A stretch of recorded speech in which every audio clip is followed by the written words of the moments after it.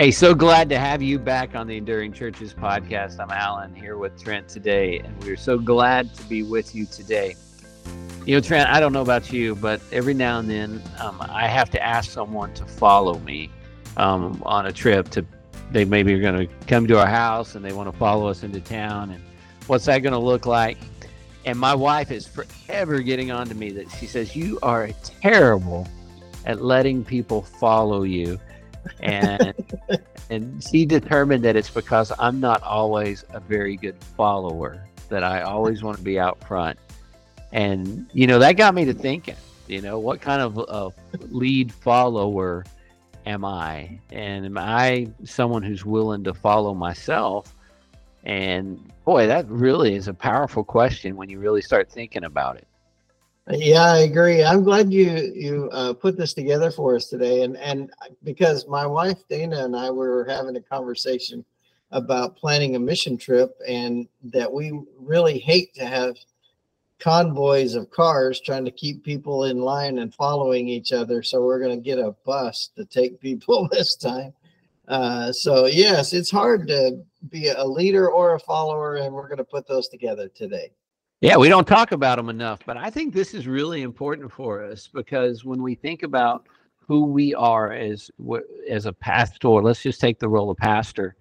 As a pastor, you are a leader in your church, but your first responsibility, and this is kind of the question we'll start it out with, is to recognize that we're a follower before we are a leader. So ask yourself, am I a follower before I'm a leader? Because Jesus said, if anyone would come after me, and I'm pretty sure that's the words that would go to a follower. Yeah. I mean, if we always say, if nobody's behind you, you're not a leader. And so what are the characteristics of a follower? Somebody who is following Jesus. And that's, you know, honestly, Alan, whenever I don't say that I'm a Christian anymore, because people use that in all kinds of weird terms, but I'll say that I'm a follower of Jesus. And so who are you following?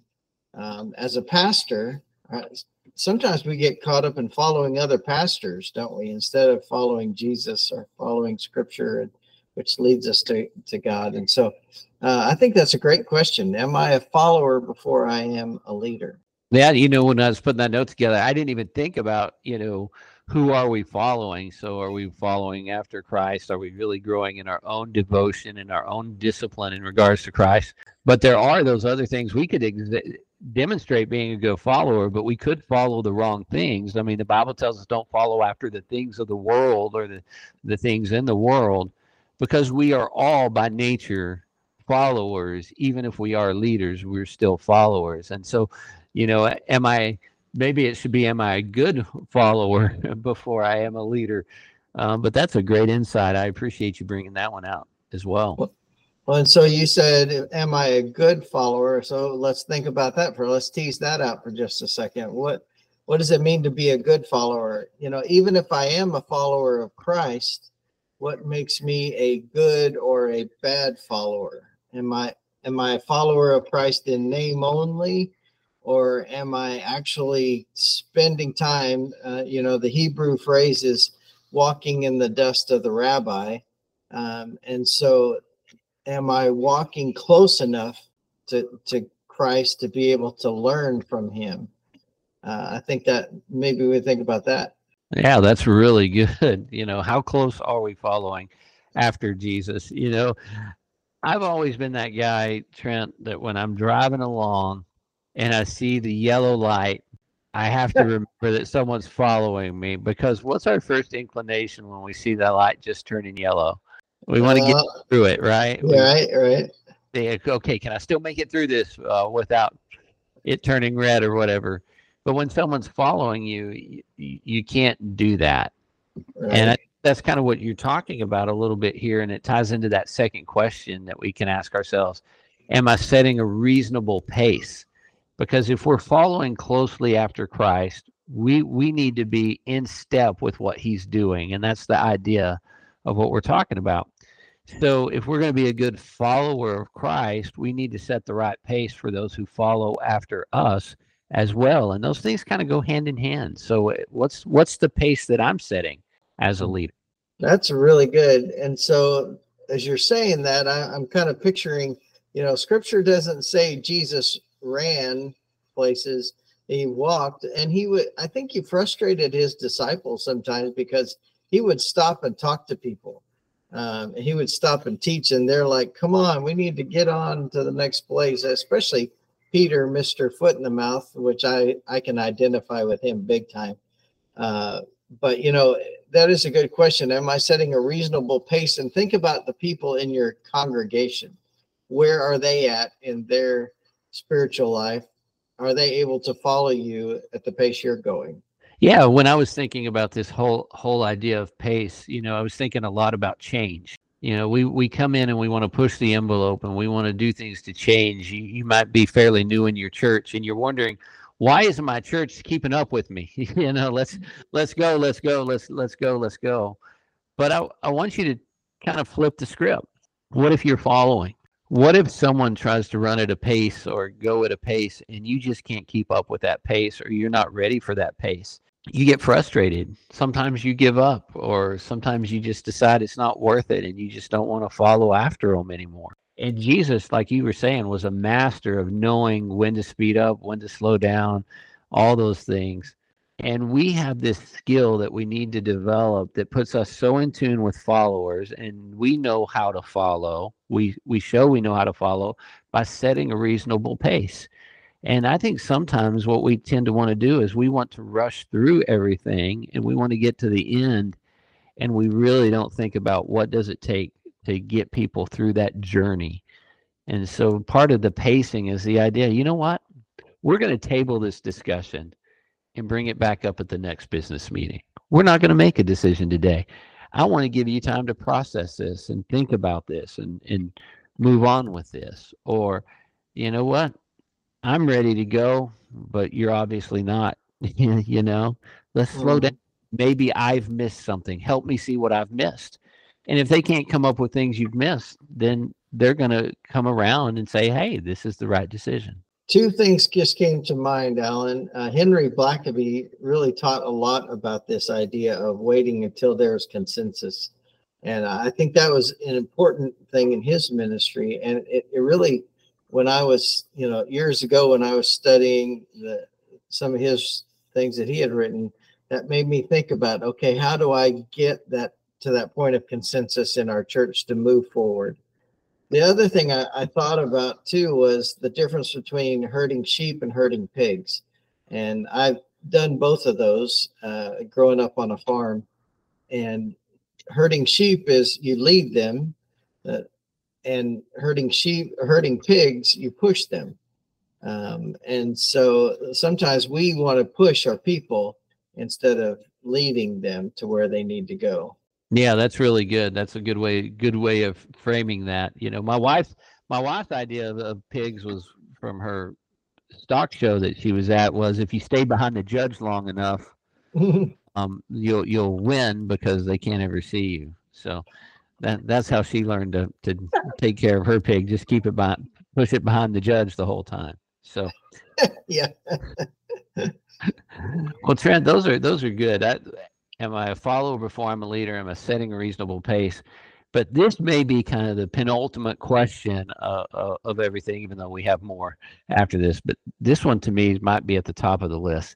And that is, am I in love with leading? And I kind of put in love in quotes there. But is it possible that we've created a culture of pastors that love leading too much? So I want you to describe that a little bit more, because I'm not exactly sure I understand.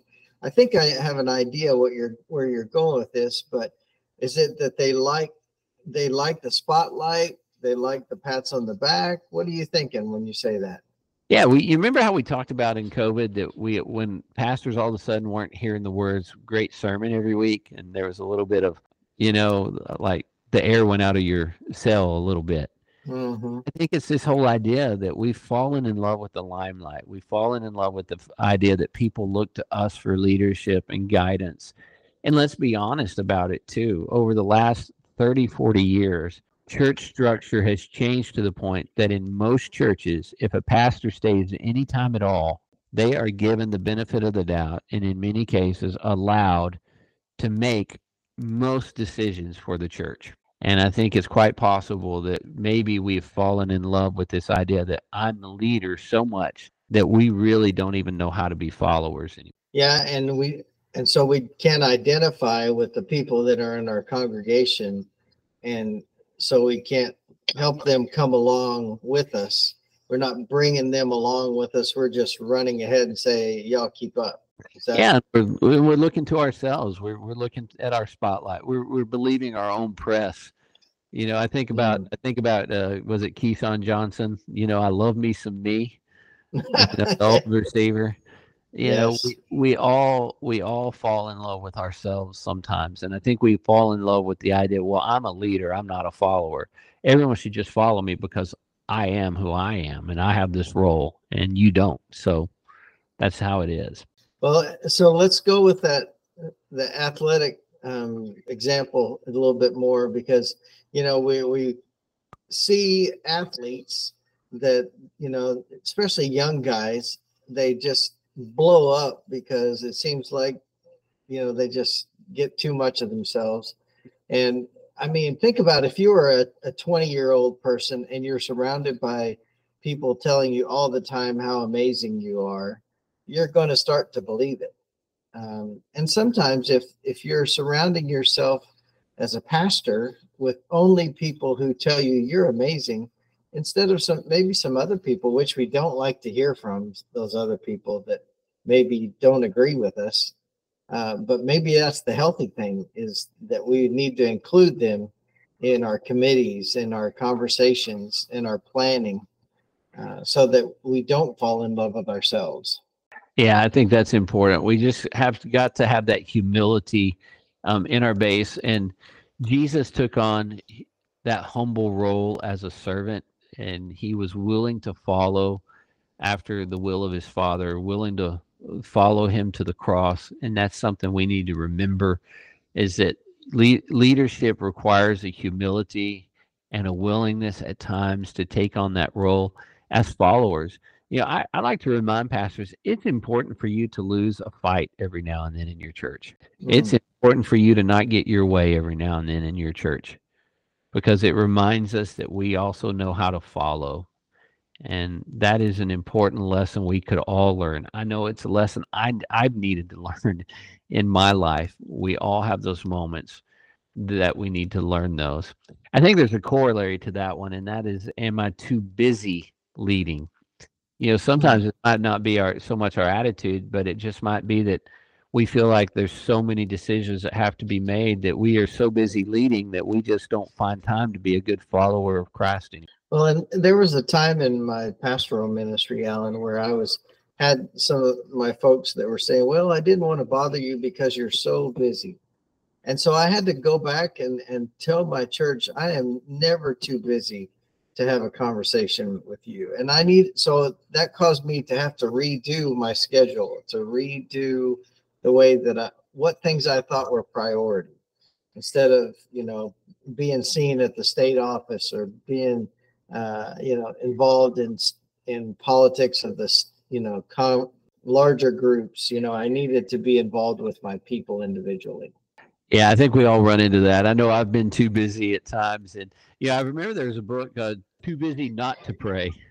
Oh yeah. One time, and I think about that book every now and then, that I run into these times where I get so caught up in doing the work, and we call it maybe the Martha syndrome or whatever, where we're forgetting that we need to be at the feet of Jesus.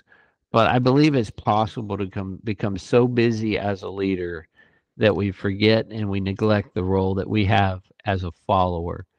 And I don't want to see us do that. I think that's a prime recipe for burning out and giving up. Yeah, that's really true. And so allowing those, that kind of leads to the next thought. Do I have a bad attitude about the concept of following? Sometimes we get to thinking that, well, I could do a better job than they do. And so why can't I let somebody else have a win? As a pastor, can I let somebody else lead, or am I so insecure that I can't? I've got to be the guy up front.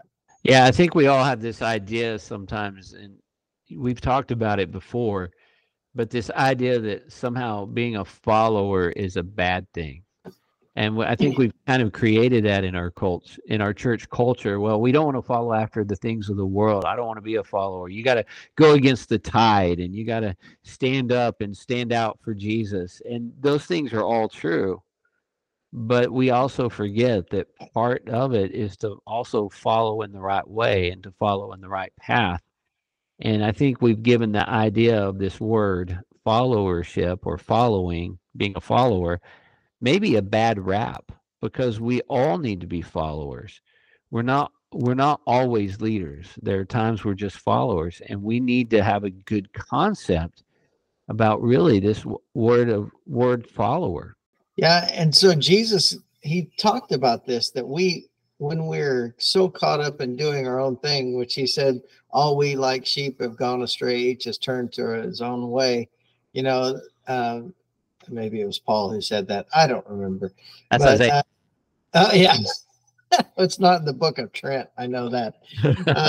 So anyway, but Scripture does say that, and that's the problem is whenever I'm so finding my own way and I don't want to be a follower, then I'm more likely to go off in left field and do things that are not godly, that God doesn't want me to do.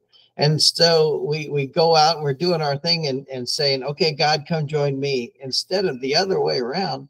God's doing things and we look to join him. Yeah, and I think there's another thing that comes into play. I was doing some reading. I was reading a book actually on leader-follower interaction and talking about how leaders and followers interact. And there's one school of thought that says that really you'll never know what you are as a leader until you know how people follow you. And so that followers are always feeding into leaders, and leaders are always filling into followers, and it creates kind of this cycle. But I think that's really important for us to recognize that, hey, if I know how to follow, I'm gonna have a better understanding of what I'm doing, and I'm gonna see myself through their eyes as well. And that's self-awareness. And so when you come around to that whole discussion, we've talked a lot about being self-aware. And self-awareness is probably one of the most important traits that we can have in our lives. And self-awareness is also gives you the confidence and the willingness to say, you know what, you can lead out better in this than I can. And I could give you an example. When a church makes a decision to say, you know what, we're gonna build our new facility in-house. And as the pastor, I could say, well, I'm going to manage that project. But I got a contractor in my church who's managed building projects. Who should take the lead in that situation? Yeah. Someone who has no experience doing that, or someone who knows what they're doing?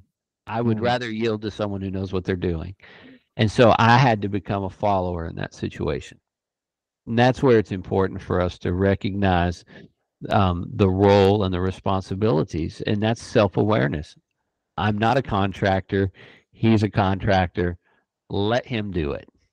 Mm-hmm. And that kind of made me think about, you had mentioned a little bit earlier about timing and being willing to slow down and let things come together. Man, that's an area that I struggle with, letting someone else lead, and that includes the timing of it. And their timing may be different than my time. And that's so frustrating. But that's part of what we are called to do. As leaders, it means that I am also going to become a good follower. And, Trent, I guess that's kind of where this came from, this whole idea that we have all this literature today about how to be a good leader. But we need to talk more about how we are also not just leaders, because good leaders, I believe, are also good followers when that comes time to be considered. Think of it from a military standpoint. No one became a general from disobeying orders. They became a general because they knew how to follow orders, and they did it well. And I think that's part of what happens in our spiritual journey. We don't become leaders because we reject everything that Christ taught us. We become leaders because we follow in his footsteps and we get to know him, and he raises us and places us where he wants us. And so good leadership comes from being a good follower. Yeah, Jesus taught about the guy not seeking the place of honor at the table, instead going to the place of dishonor and allowing Jesus to bring him up to the place of honor. Yeah, that's good. And so as we finish up this thought today, let's break it down. We've been talking about pastors. As a pastor, am I following Jesus in faith? Am I exemplifying what it means to be a good follower? We talked a little bit about that earlier.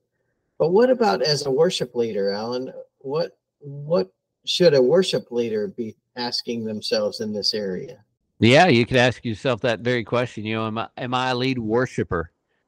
Am I truly worshiping? Am I guiding my church in this? Do I know what it means to be a worshiper? And I've talked to a lot of worship pastors who get so caught up in the technical aspects and the flow and all those kinds of things, and they forget that their responsibility is to demonstrate what worship really is. Yeah, worship leaders sometimes, because of what they deal with, they can have a tendency to turn toward the perfectionist, and that sometimes does not bring people along well. So, what about a youth minister? We're talking about this being a good follower. How does that fit into the idea of a youth minister? I don't know. I go back to Mr. T and think, I pity the fool. Yeah. And I got to tell you, don't you think student ministers have one of the hardest jobs in our culture today? And no wonder we're having a hard time finding them, because student ministry is so hard. But students, it's not so much about leading students. I think it's about loving students and being there for students. And so, am I leading young people, to kind of raise themselves up a notch and understand who they are in Christ? And again, I think we talk a lot about self-awareness. I think it's more important than ever for student ministers to have a sense of self-awareness, that they know who they are, because students pick out phoniness so quickly. And, you and I grew up in the great age of youth ministry, and we saw that. And we remember youth ministers who were in front of the church for every loud, obnoxious thing that ever took place in the church. And they were always the Pied Piper, so to speak. And Pied Piper student ministry cannot work in this culture today. Yeah, culture of students is way different. And so for youth and children's ministry, I think maybe a thing that those people need to be thinking is, am I able to lead parents in a gracious and kind and compassionate way? Am I able to lead them by following Christ, by following my pastor, by being a good team player? You could go all the way through every ministry of your church. How, as a women's ministry leader, how can I be a good follower in that area? You name it, the ministry. This is a good question to ask. Yeah, we should always ask ourselves this one, and it's one I hope you'll ask yourself often. Am I being a good lead follower? So, if you read the note today and you thought it said, how do I be a led follower? That's not what we were talking about. It's a lead follower. So anyway, I hope that's been helpful to you today. Trent, do you have any final words?